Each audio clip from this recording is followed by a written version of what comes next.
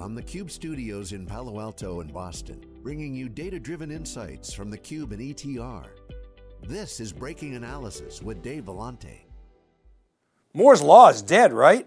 Think again. Massive improvements in processing power combined with data and AI will completely change the way we think about designing hardware, writing software, and applying technology to businesses. Every industry will be disrupted. You hear that all the time. Well, it's absolutely true, and we're going to explain why and what it all means. Hello, everyone, and welcome to this week's Wikibon Cube Insights, powered by ETR. In this breaking analysis, we're going to unveil some new data that suggests we're entering a new era of innovation that will be powered by cheap processing capabilities that AI will exploit. We'll also tell you where the new bottlenecks will emerge and what this means for system architectures and industry transformations in the coming decade. Moore's Law is dead, you say? We must have heard that hundreds, if not thousands of times in the past decade. EE Times has written about it, MIT Technology Review, CNET, and even industry associations that have lived by Moore's Law. But our friend Patrick Moorhead got it right when he said, quote, Moore's Law, by the strictest definition of doubling chip densities every 2 years, isn't happening anymore, end quote. And you know what? That's true. He's absolutely correct. And he couched that statement by saying, by the strict definition. And he did that for a reason, because he's smart enough to know that the chip industry are masters at doing workarounds. Here's proof that the death of Moore's Law, by its strictest definition, is largely irrelevant. My colleague David Floyer and I were hard at work this week, and here's the result. The fact is that the historical outcome of Moore's Law is actually accelerating and quite dramatically. This graphic digs into the progression of Apple's SoC system on chip developments from the A9 and culminating with the A14 15 nanometer bionic system on a chip. The vertical axis shows operations per second, and the horizontal axis shows time. For three processor types, the CPU, which we measure here in terahertz, that's the blue line, which you can't even hardly see. The GPU, which is the orange, that's measured in trillions of floating point operations per second. And then the NPU, the neural processing unit, that's measured in trillions of operations per second, which is that exploding gray area. Now, historically, we always rushed out to buy the latest and greatest PC because the newer models had faster cycles or more gigahertz. Moore's Law would double that performance every 24 months. Now, that equates to about 40% annually. CPU performance is now moderated. That growth is now down to roughly 30% annual improvement. So technically speaking, Moore's Law, as we know it, was dead. But combined, if you look at the improvements in Apple's SoC since 2015, they've been on a pace that's higher than 118% annually.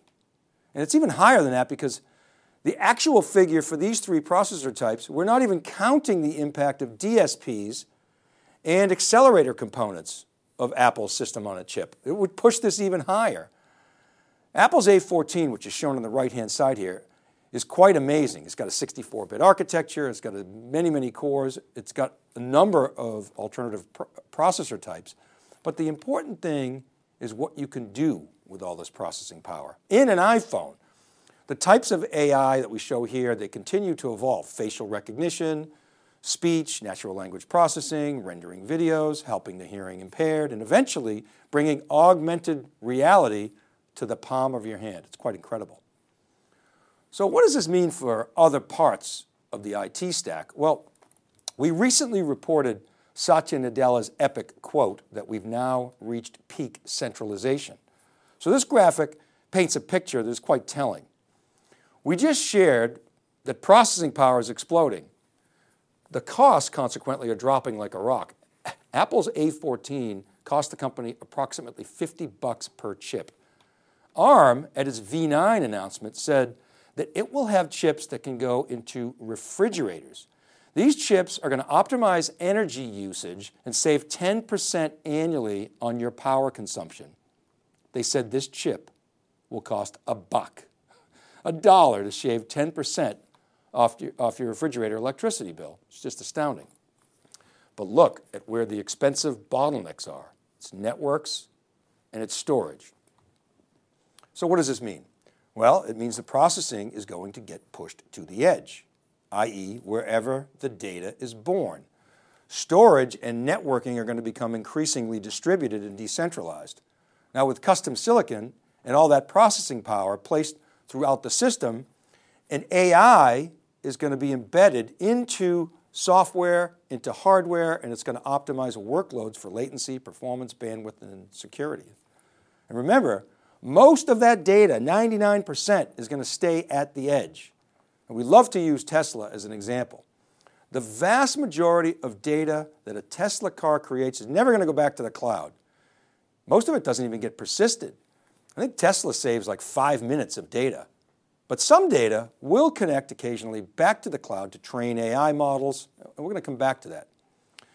But this picture says, if you're a hardware company, you'd better start thinking about how to take advantage of that blue line that's exploding. Cisco is already designing its own chips, but Dell, HPE, who kind of does, maybe used to do a lot of its own custom silicon, but Pure Storage, NetApp, I mean, the list goes on and on and on. Either you're going to start designing custom silicon or you're going to get disrupted in our view. AWS, Google, and Microsoft are all doing it for a reason, as is IBM. And as Sarbjeet Johal said recently, this is not your grandfather's semiconductor business. And if you're a software engineer, you're going to be writing applications that take advantage of all the data being collected and bringing to bear this processing power that we're talking about to create new capabilities like we've never seen before. So let's get into that a little bit and dig into AI. You can think of AI as the superset. You know, just as an aside, interestingly, in his book, Seeing Digital, author Dave Moschella says, there's nothing artificial about this. He uses the term machine intelligence instead of artificial intelligence and says that there's nothing artificial about machine intelligence, just like there's nothing artificial about the strength of a tractor. It's a nuance, but it's kind of interesting nonetheless. Words matter. We hear a lot about machine learning and deep learning, and think of them as subsets of AI. Machine learning applies algorithms and code to data to get, quote unquote, smarter, make better models, for example, that can lead to augmented intelligence and help humans make better decisions. These models improve as they get more data and are iterated over time. Now, deep learning is a more advanced type of machine learning. It uses more complex math. But the point that we want to make here is that today, much of the activity in AI is around building and training models. And this is mostly happening in the cloud. But we think AI inference will bring the most exciting innovations in the coming years. Inference is the deployment of that model that we were just talking about, taking real-time data from sensors, processing that data locally, and then applying that training that has been developed in the cloud and making micro adjustments in real time. So let's take an example. Again, we love Tesla examples. Think about an algorithm that optimizes the performance and safety of a car on a turn. The model will take data on friction, road condition, angles of the tires, the tire wear, the tire pressure, all this data, and it keeps testing and iterating, testing and iterating, testing and iterating that model until it's ready to be deployed.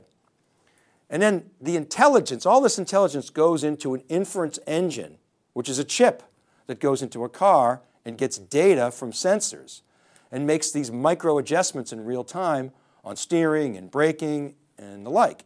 Now, as we said before, Tesla persists the data for a very short time because there's so much of it. It just can't push it back to the cloud. But it can, however, selectively store certain data if it needs to and then send back that data to the cloud to further train the model. Let's say, for instance, an animal runs into the road during slick conditions. Tesla wants to grab that data because they notice that there's a lot of accidents in New England in certain months. And maybe Tesla takes that snapshot and sends it back to the cloud and combines it with other data and other parts of the country or other regions of New England, and then perfects that model further to improve safety. This is just one example of thousands and thousands that are going to further develop in the coming decade. And I want to talk about how we see this evolving over time. Inference is where we think the value is. That's where the rubber meets the road, so to speak, based on the previous example.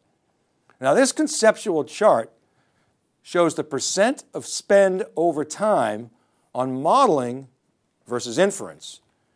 And you can see some of the applications that get attention today and how these applications will mature over time as inference becomes more and more mainstream. The opportunities for AI inference at the edge and in IoT are enormous, and we think that over time, 95% of that spending is going to go to inference, where it's probably only 5% today. Now, today's modeling workloads are pretty prevalent in things like fraud, ad tech, weather, pricing recommendation engines, and those kinds of things. And now those will keep getting better and better and better over time. Now, in the middle here, we show the industries, which are all going to be transformed by these trends. Now, one other point that Moschella made in his book, he kind of explains why historically vertical industries are pretty stovepipe. They have their own stack, sales and marketing and engineering and supply chains, et cetera. And experts within those industries tend to stay within those industries, and they're largely insulated from disruption from other industries, maybe unless they were part of a supply chain. But today, you see all kinds of cross-industry activity. Amazon entering grocery, entering media, Apple in finance, and potentially getting into EV. Tesla eyeing insurance. There are many, many, many examples of tech giants who are crossing traditional industry boundaries. And the reason is because of data. They have the data, and they're applying machine intelligence to that data and improving. Auto manufacturers, for example, over time, you're going to have better data than insurance companies. DeFi, or decentralized finance platforms, are going to use the blockchain, and they're continue to improve. Blockchain today is not great performance. It's very overhead intensive, all that encryption. But as they take advantage of this new processing power and better software and AI, it could very well disrupt traditional payment systems. And again, so many examples here. But what I want to do now is dig into enterprise AI a bit. And just a quick reminder, we showed this last week in our ARM v9 post. This is data from ETR. The vertical axis is net score. That's a measure of spending momentum. The horizontal axis is market share or pervasiveness in the data set. The red line at 40% is like a subjective anchor that we use. Anything above 40% we think is really good. Machine learning and AI is the #1 area of spending velocity and has been for a while. RPA is right there. Frankly, it's an adjacency to AI. And you could even argue so is cloud, where all the ML action is taking place today. But that will change, we think, as we just described, because data is going to get pushed to the edge. And this chart will show you some of the vendors in that space. These are the companies that CIOs and IT buyers associate with their AI and machine learning spend. So it's the same XY graph, spending velocity by market share on the horizontal axis. Microsoft, AWS, and Google, of course, the big cloud guys, they dominate AI and machine learning. Facebook's not on here. Facebook's got great AI as well, but it's not enterprise tech spending. These cloud companies, they have the tooling, they have the data, they have the scale, and as we said, lots of modeling is going on today, but this is going to increasingly be pushed into remote AI inference engines that will have massive processing capabilities collectively. So we're moving away from that peak centralization, as Satya Nadella described. You see Databricks on here. They're seen as an AI leader. Spark Cognition, they're off the charts, literally, in the upper left. They have extremely high net score, albeit with a small sample. They apply machine learning to massive data sets. DataRobot does automated AI. They're super high on the y-axis.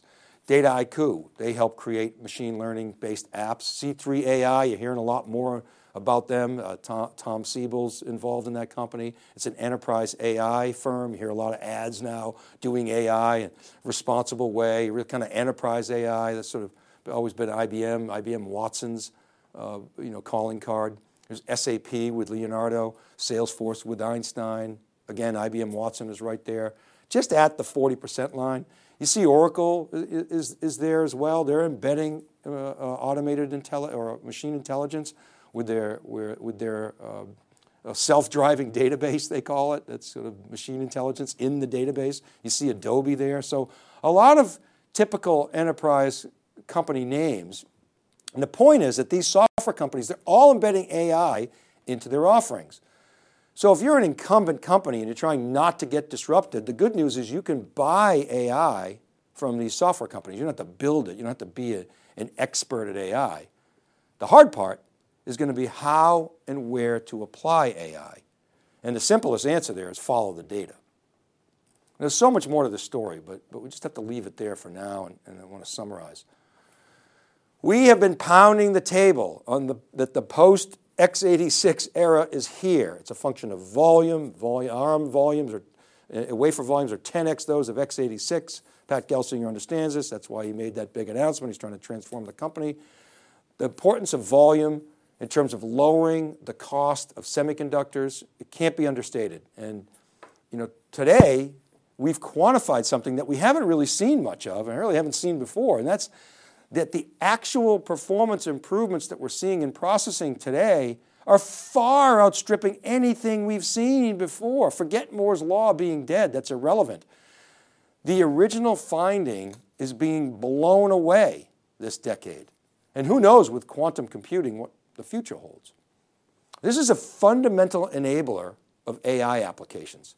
And as is most often the case, the innovation is coming from the consumer use cases first. Apple continues to lead the way. And Apple's integrated hardware and software model, we think increasingly, is going to move into the enterprise mindset. Clearly, the cloud vendors are moving in this direction, building their own custom silicon and doing really that deep integration. You see this with Oracle, a kind of really good example of the iPhone for the enterprise, if you will. It just makes sense that optimizing hardware and software together is going to gain momentum because there's so much opportunity for customization in chips, as we discussed last week with ARM's announcement, especially with the diversity of edge use cases. And it's the direction that Pat Gelsinger is taking Intel, trying to provide more flexibility. One aside, Pat Gelsinger, he may face massive challenges that we laid out a couple of posts ago with our Intel breaking analysis, but he is right on in our view that semiconductor demand is increasing. There's no end in sight. We don't think we're going to see these ebbs and flows as we've seen in the past of these boom and bust cycles for semiconductor. We just think that prices are coming down, the market's elastic, and the market is absolutely exploding with huge demand for fab capacity. Now, if you're an enterprise, you should not stress about and try to invent AI. Rather, you should put your focus on understanding what data gives you competitive advantage and how to apply machine intelligence and AI to win. You're going to be buying, not building AI, and you're going to be applying it. Now, data, as John Furrier has said in the past, is becoming the new development kit. He said that 10 years ago, and he's right. Finally, if you're an enterprise hardware player, you're going to be designing your own chips and writing more software to exploit AI. You'll be embedding custom silicon and AI throughout your product portfolio in storage and networking, and you'll be increasingly bringing compute to the data. And that data will mostly stay where it's created. Again, systems and storage and networking stacks, they're all being completely reimagined. If you're a software developer, you now have processing capabilities in the palm of your hand that are incredible. And you're going to be writing new applications to take advantage of this and use AI to change the world, literally. You'll have to figure out how to get access to the most relevant data. You have to figure out how to secure your platforms and innovate. And if you're a services company, your opportunities to help customers that are trying not to get disrupted are many. You have the deep industry expertise and horizontal technology chops to help customers survive and thrive. Privacy? AI for good? Yeah, well, that's a whole nother topic. I think for now, we have to get a better understanding of how far AI can go before we determine how far it should go. Look, protecting our personal data and privacy should definitely be something that we're concerned about and we should protect. But generally, I'd rather not stifle innovation at this point. I'd be interested in what you think about that.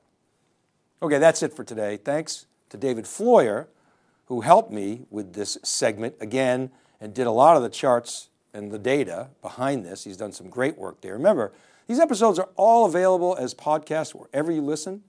Just search Breaking Analysis Podcast and please subscribe to the series. We'd appreciate that.